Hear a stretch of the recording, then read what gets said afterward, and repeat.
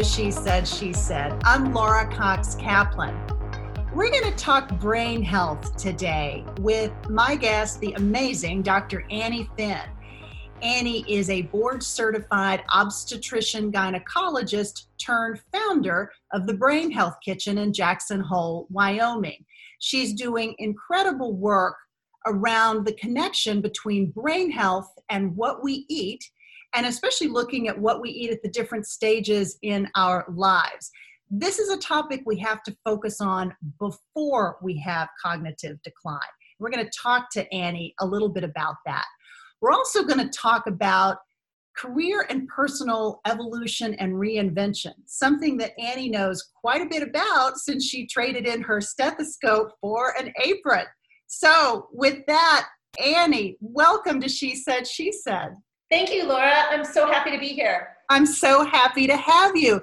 Let's start by talking about the Brain Health Kitchen. What is that? Well, Brain Health Kitchen is two things. It's an online community that I developed. So it's a website where people come for information about how to eat better and take care of their brains better. And it's also a cooking school. I launched the Brain Health Kitchen Cooking School in 2017, and it's the only cooking school of its kind that's actually focused exclusively on helping people prevent cognitive decline with food and lifestyle. So you come to this from a fairly interesting and maybe a slightly unusual path. You didn't necessarily start in food. No, I did not. I've been a lifelong lover of cooking and a home cook since I was a teenager. And it's a passion I pursued throughout my entire life. But I'm a medical doctor. I'm an OB/GYN, just like the person you see for your annual exams or your hormonal replacement therapy advice. The person who does hysterectomy is the person who delivers your baby. I practiced OB/GYN for 20 years where I live in Jackson, Wyoming. And then I did, I definitely did a bit of a change of life career-wise. I decided to retire, and I didn't know exactly what I was going to do. But I knew I wanted to do something that was more geared towards prevention, more geared towards helping people eat better and live better to prevent disease long term. It's really amazing. So when did you have the idea for the Brain Health Kitchen? How did that come about? Well, that all came about around 2015. I retired after 20 years in 2010. I started working as a food writer and wrote for my local newspaper and wrote magazine pieces about food and health and nutrition. I also taught cooking classes at the community school in my community. And around that time, I was looking for a topic for my newspaper column, which ran every 2 weeks. And I came across one of my medical journals, and this is when the MIND diet, the MIND diet, had just been published in 2015. And it showed that if you eat a certain way, which is really just a spin-off of the Mediterranean diet, it can reduce your risk of getting Alzheimer's later by as much as 53%. Wow. And I thought this was just amazing. Like, nobody knows about this. There's this huge body of research about what we eat and how our brains age. So I started doing a deep dive into all that. And then around the same time, that same year, my mother was diagnosed with the earliest form of Alzheimer's, which is called mild cognitive impairment. So I did an even deeper dive into all this literature to see how I could help out my mom. And at some point in that year, I really did have one of those epiphanies people talk about. That, I'm a food writer. I had gone back to culinary school. I was teaching cooking classes. I decided that this is what I should be teaching. I should be teaching people how to take care of their brains through my love of food. Yeah. So let's sort of dive into the topic of when is it most important to start to focus on this topic? I mean, certainly at the point in which you might be experiencing some kind of symptoms, but my guess is it's really important to start much earlier than that. Maybe give us a sense of how we should be thinking about brain health over the course of our lives. Absolutely. It's such a great idea to bring up, because we used to think that Alzheimer's just happened when you got older. Like, you would have a grandparent with it and you'd say, oh, grandpa was 78 and he got Alzheimer's. Isn't that a shame? He just got Alzheimer's. But that's not really how, that lead thinkers about the disease see it now. We know that Alzheimer's starts in your brain 20 to 30 years before the memory lapses begin. Wow. So I look at Alzheimer's as a chronic disease. And it's not based on just one thing. It's based on many, many insults to our brain It could be oxidative stress from pollution. It could be oxidative stress from the foods that we eat. It could be inflammatory substances like having a viral infection that passes the blood-brain barrier.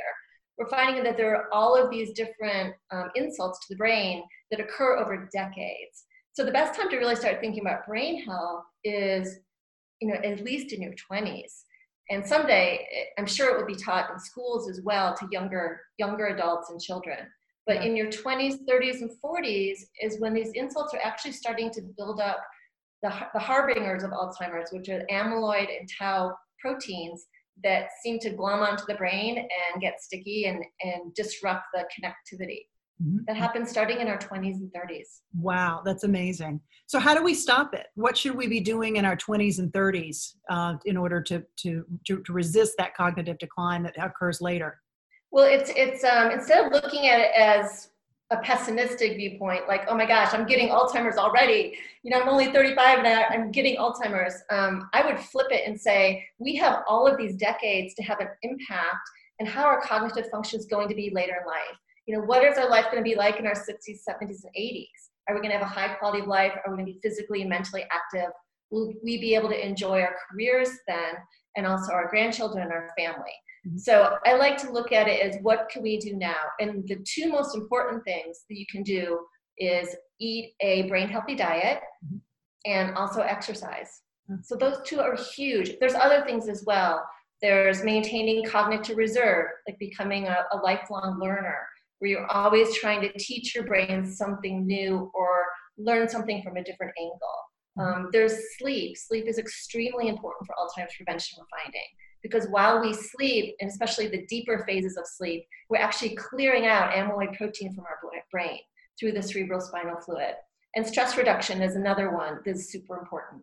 My focus with Brain Health Kitchen, of course, is on the food, because food is something that we can make a choice in. I want people to know that brain healthy food is actually a really joyful, really crave-worthy diet. It's not really a diet at all, but it's a wonderful way to eat while you take care of your brain. Yeah, really more of a lifestyle. It's more of sort of thinking about food as fuel and part of your lifestyle, as opposed to this notion of leaving something off the table necessarily, right? Absolutely. I like to think of what you can eat as opposed to what you can't. One of my absolute most dear students ever told me that once she went through my cooking class and learned about the link between certain foods and brain health, of course, these are like the most delicious foods too. She starts to choose all of her food through the lens of brain health. I think that's a great way to look at it, because, what could be more important than maintaining the integrity and the health of your brain as you get older? Yeah, absolutely. Okay, let's get into some specifics. What should we be eating versus maybe some of the things that we absolutely shouldn't be eating? And some of this, I think people will hear that and say, okay, I know this already. But do they really? And maybe helping them understand the why behind your list. I know you have maybe a list of 10 or 11 things that are really important to focus on. Let's start with some of those like specific things that we should absolutely be eating. Okay, I'll start with the most important ones.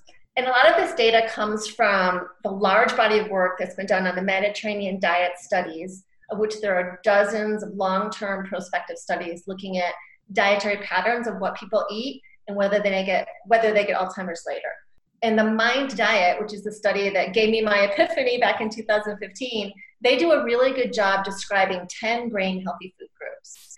And they're not saying that this is the only thing you should eat, but they're saying if you choose mostly these foods, you're going to be doing pretty well for your brain health and reducing your risk of Alzheimer's by as much as 53%. Wow. So we'll start with the most important of those, because they're also the easiest. So in the MIND diet, berries are their own food group. And everyone loves berries, right? Which is why I like all berries, or blueberries, all berries, raspberries, which berries? Most berries, but if you look at berries in terms of their pigments, the blue, black, dark red, and purple berries are the ones that have a pigment called anthocyanin. And anthocyanin is a flavonoid compound, which is a phytonutrient found in foods. And it's what actually helps clean up amyloid plaque in animal studies. In human studies, it has shown that women, especially who eat 2 servings of berries a week, can show improvements in their memory as they get older. So even just 2 half-cup servings of berries a week can actually have a long-term impact on how your brain ages. I like to eat berries every day if I can. I like them fresh if I can get them. Otherwise, I eat them frozen in a smoothie or in a dessert. But just a half cup of berries a day is something that'll keep your brain super healthy as you get older. That sounds pretty easy. Something that we can right? all do. Yeah. And most of the studies were done on blueberries and strawberries because they're most available to everyone. My logo for Brain Health Kitchen is actually a blackberry, if you look at it. And I chose that because blackberries actually have the most anthocyanins of any berry that is easily available. So are blackberries considered like the super berry, or is there really that much difference? It's a difference in magnitude, say when compared to a strawberry, about tenfold in terms of the phytonutrients. I mean, strawberries are good for you. There's no doubt about that. So eat a lot of strawberries if you can. Organic, please, because they do harbor pesticides, especially in the stem. But blackberries, like if you just had to choose and you don't want to eat a lot of berries, I would say blackberries and blueberries are probably your best choice. What about others on your list of top foods? Okay, so the next group would be leafy green vegetables. So in the MIND diet, leafy green vegetables are their own food group, as opposed to in the Mediterranean diet, which we've probably all seen the Mediterranean diet pyramid, where the grains and leafy greens and vegetables are all the base of the pyramid. In the MIND diet, they took leafy greens out and made them their own food group because there's so much data behind eating a cup of leafy greens a day and how it slows down the aging of your brain. So just 1 cup of leafy greens raw, or that might be a half cup cooked, actually improves the longevity of your brain by 11 years. And that's been shown with MRI data, looking at people's brains that have eaten a lot of leafy greens in their life and those that have not. Wow. So that's another really simple thing we can do. 1 cup, it's a salad, right? Yeah. 1 cup of leafy greens a day. And I like people to sort of expand their repertoire of the greens that they eat. And this is where the cooking school comes in.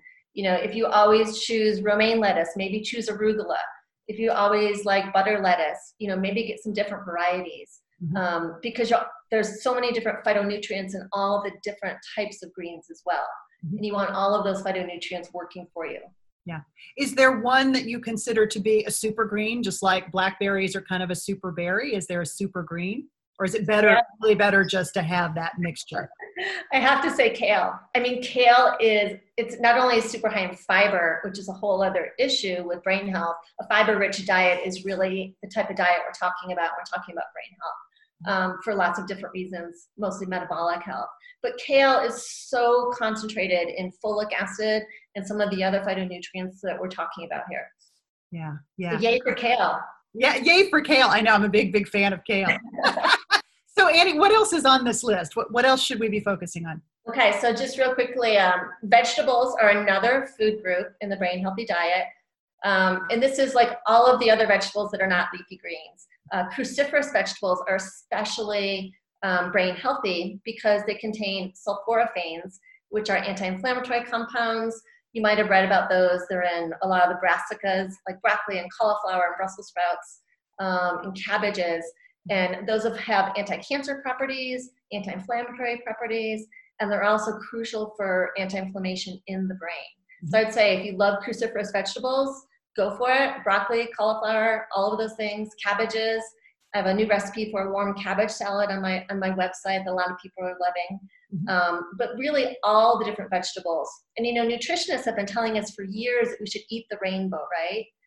Like what does that even mean? I don't think people have often understood it. But if you do shop at the grocery store or the farmer's market based on color, you're going to get a larger variety of these phytonutrients in your diet. Just like the anthocyanins are so high in blackberries and blueberries, you know, there's hundreds and hundreds of these types of phytonutrients, and they're all color pigments in foods.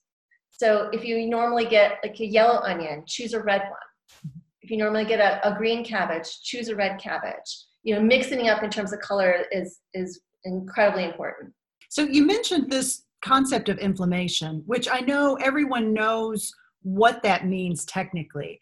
But I'd love for you to dive into that, because I really think there's a lot of confusion about what that means and how food can be a driver or a deterrent potentially of this idea of inflammation, and also how it specifically impacts the brain. Absolutely. So just like chronic inflammation seems to be the root cause of a lot of these complex diseases that are multifactorial, like cardiovascular disease. It's not just having high cholesterol, right? It's exercise, it's genes, it's diet, it's all sorts of things, it's stress. Preterm labor, for much of my career when I was taking care of obstetrical patients, we didn't know what caused preterm labor most of the time. Its root cause is chronic inflammation. And now we're finding the same thing with Alzheimer's disease. Wow. So if you just think about the food and not the other inflammatory things in our environment, like pollution and pesticides that can, cause inflammation, there are inflammatory substances in foods. And these are mostly the processed foods. These are mostly fried foods. These are mostly foods that have inexpensive and highly processed oils. And these are rampant in our food supply. Right. The Mind Diet has 10 brain healthy food groups. It also has 5 brain unhealthy ones. And one of those is fast and fried foods. The oils that are used in fast food restaurants are often reused over and over again.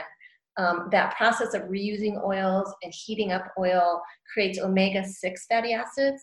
And these omega-6 fatty acids are necessary for brain health, but too much of them in relation to omega-3s can really wreak havoc by making the blood vessels inflamed, by making these proteins that we don't want to stick around in our brain, like amyloid and tau, making them more sticky together and creating a cascade of inflammation that ends up in something that looks like Alzheimer's.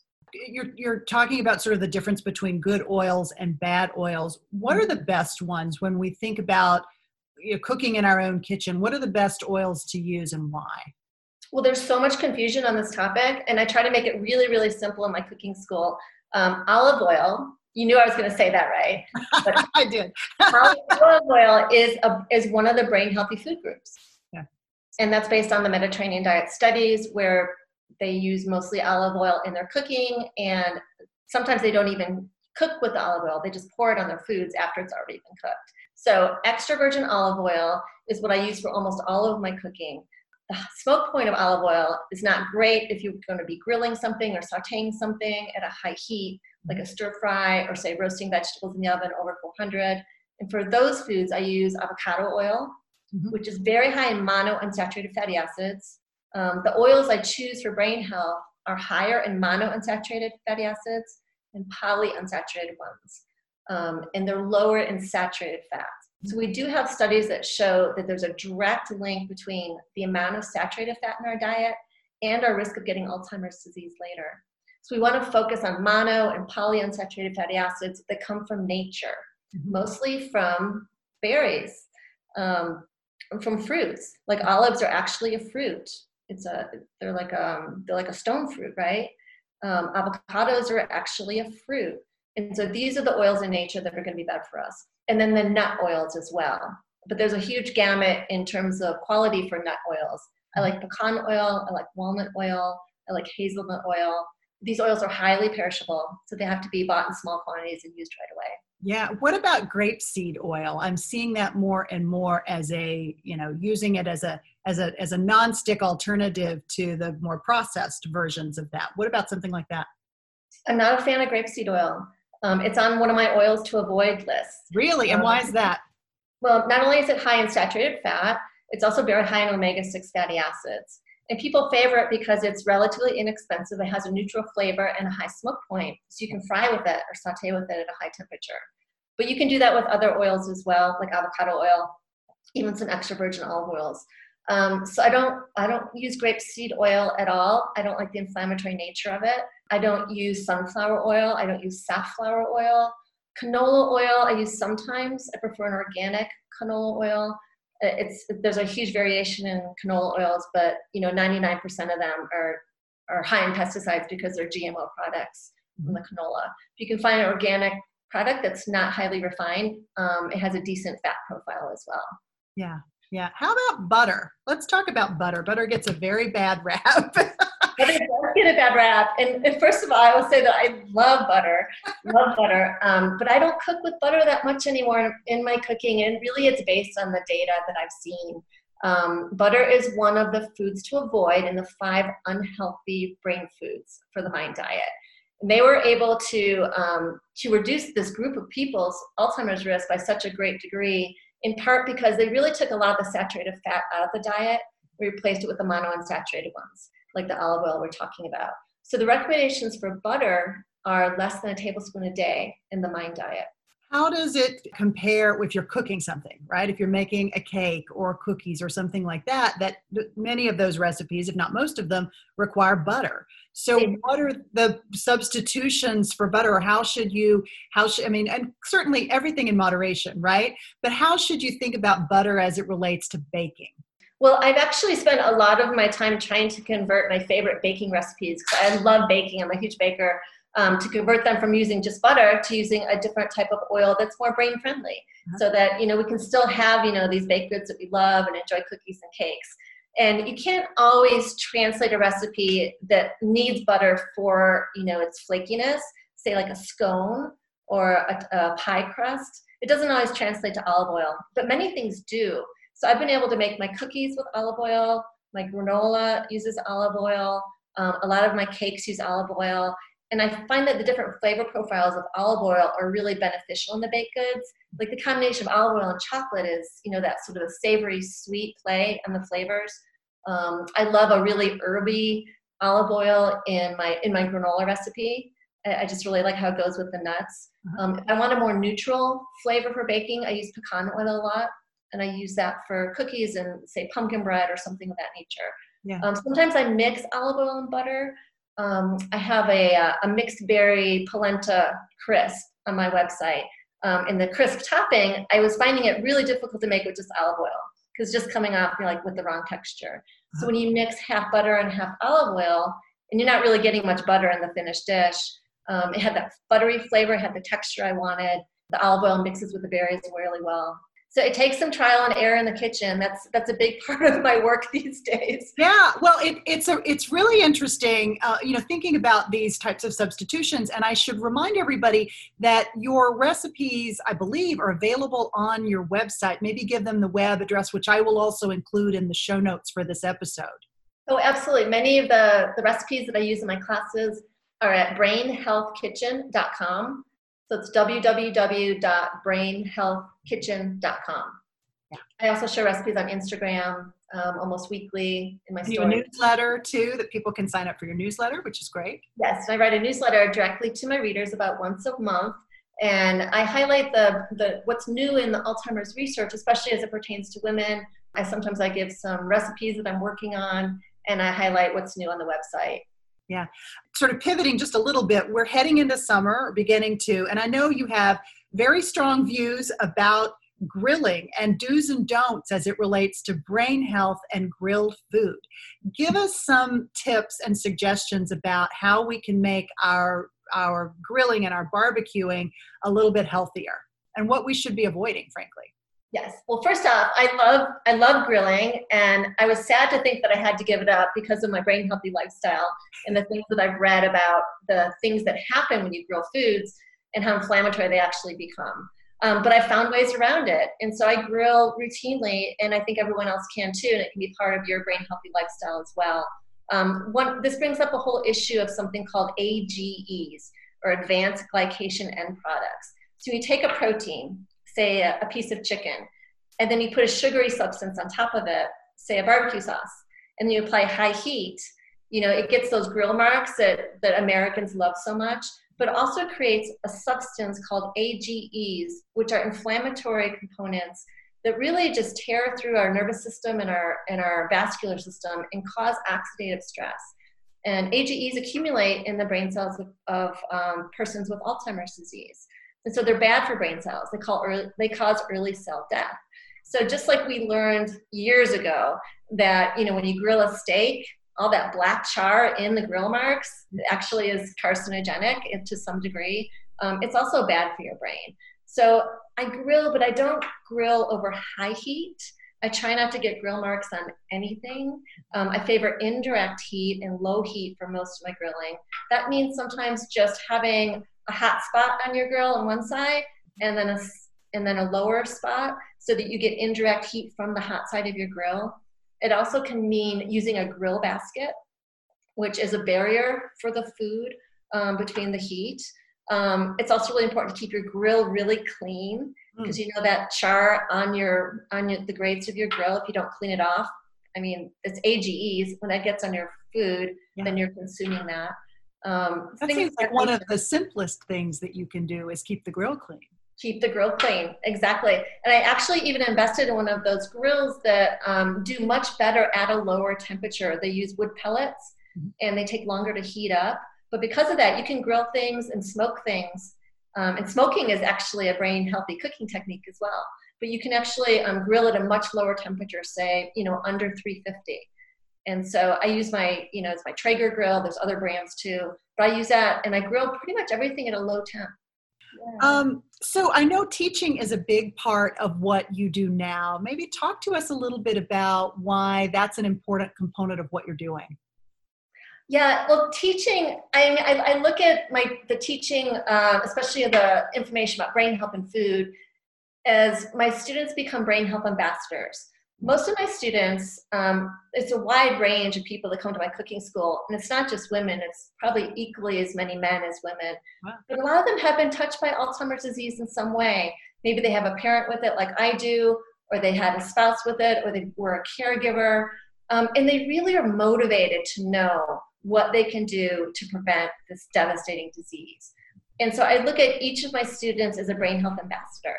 And you've read the data that like each person has probably at least a sphere of 1,000 other people they can influence.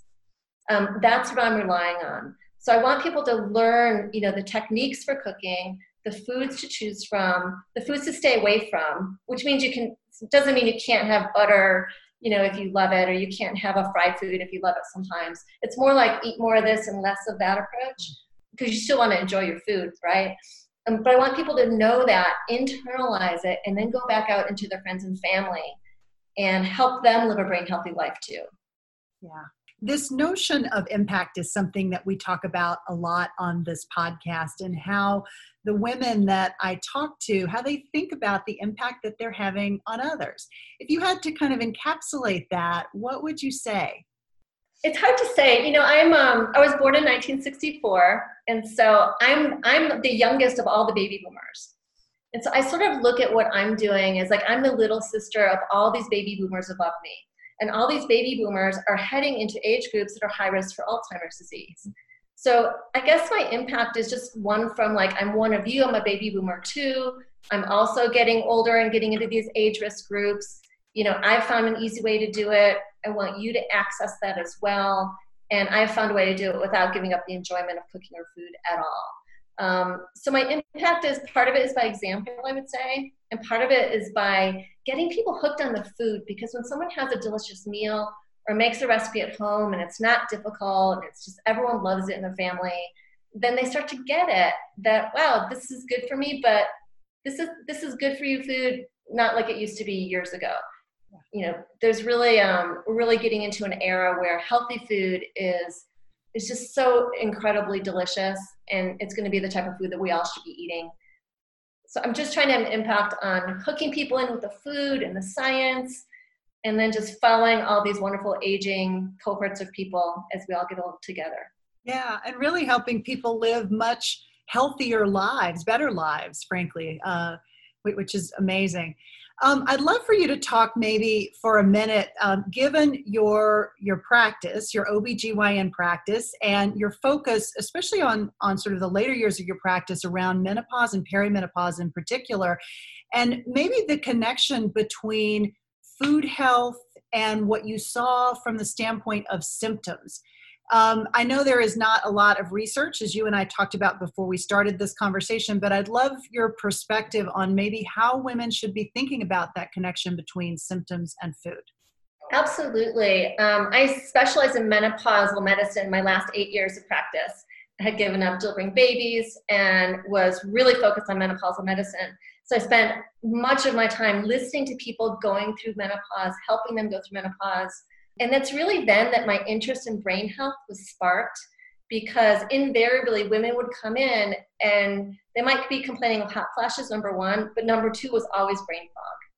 And we didn't call it that back then. There wasn't really a word for brain fog. But what people would say to me is, Annie, I think I'm getting early Alzheimer's. I can't remember this, I can't remember that. And it was the women with the worst menopausal symptoms that had the worst cognitive symptoms as they went through menopause. Interesting. So this was about 10 years ago. We didn't know what we know now about women's brains and menopause. It's a hot area of research, which is great. We're starting to learn more. But the hormonal fluctuations that actually happen during menopause change the way your brain metabolizes glucose. And glucose is the primary form of energy in the brain. Once someone develops Alzheimer's, they can no longer take in glucose in their brain. They have to rely on fats for their primary source of fuel. So there's something in this glucose metabolism that our hormones really disrupt.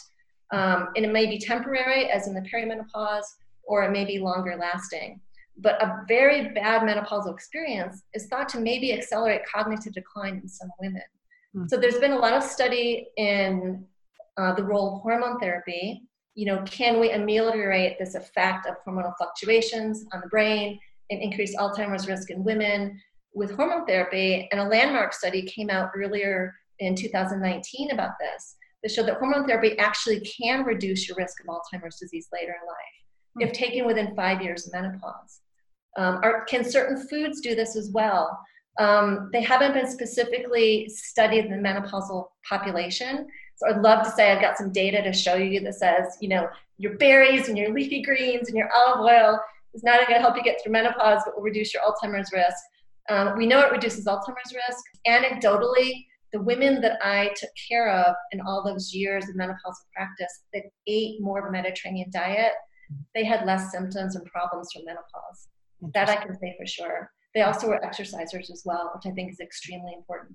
Yeah, no, that's a whole nother component of this healthy lifestyle that's really important for brain health, right? Is exercise and staying active. Absolutely, because if you think about the different causes of dementia, Alzheimer's is the one we talk about a lot. It's what most of the studies are done on. But Alzheimer's is actually 70% of dementia. Vascular dementia is another huge category, as much as 20 to 30%. Vascular dementia comes from having unhealthy blood vessels. So women already know what they can do to reduce Alzheimer's to a large degree, and that's staying healthy cardiovascularly.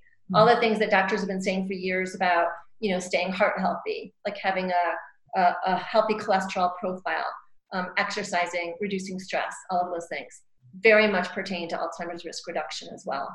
It's really fascinating. And there's just so much that we're learning. All of this feels like it's new information that's really been developed over the last few decades, right? Absolutely. There's so much new information coming out, especially in the food world, which is exciting for me because it gives me more things to offer people.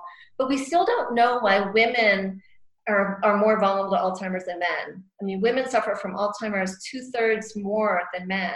And that's looking at populations because women tend to live longer. It's not just looking at sort of the overall population of aging people. It's women in particular that are a percentage of that population, correct? Well, we used to think it was because women lived longer than men, Right. but that gap is actually closed quite a bit in modern times.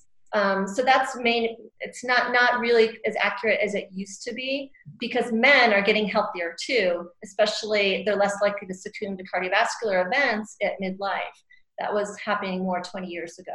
So yes, women do live a little bit longer than men, but that's not the reason that women are getting more Alzheimer's. And so this also is a hot area of research, like the menopause data, like looking at reproductive health and estrogen exposure over time. Also, there is a genetic risk gene called ApoE4 that a lot of people are familiar with. And women that have ApoE4 are more likely to get Alzheimer's than men who have ApoE4. So there's something about having a genetic susceptibility in addition to being a woman that sets women up for a higher risk. It's a risk gene. It's not a strong dominant gene that says you're going to get it for sure, but it increases the risk. And it's very common in the general population. And is that something that through genetic testing, that you're susceptible to that? You can get it tested, and that's a very controversial topic, and people should definitely talk to their physicians about that, whether or not they should get the ApoE4 gene tested or not, and do it through a reliable lab, not just 23andMe or something like that. We've talked a little bit about your own career evolution. We've touched on this a couple of times. You described yourself as retiring from the medical profession, and I was curious as to sort of your thoughts on the word. I kind of find it repellent. And especially for a person like you, you're the furthest thing from being quote unquote retired, because you are embarking and embracing this new career and this new passion of yours. Maybe give us some thoughts on how people should think about this notion, this awful word, retirement and retiring. Oh yes, I also really dislike that word, and I tell a lot of my students, you can retire, but never retire your brain. Right. That's the most important thing. And because we are all living longer, we are living many different phases of our careers. I had one phase as a physician. Now I have another phase as a culinary educator and author. And many people can do the same things because, as we get old, we have so much to offer based on the experiences we had in our earlier careers. And that might look like something different than what we focused on earlier. I really believe it's important, if you give up your primary profession, whatever that may be. For me, it was medicine. Always be learning new things. It doesn't have to be a big deal career. It can be a vocation as well. But if you're using your brain in novel ways, you're building neuroplasticity. And that's one of the things that will protect your brain by giving you all these different neural connections and protect your memories, make you sharper, make you enjoy life more as you get older as well. Yeah, absolutely.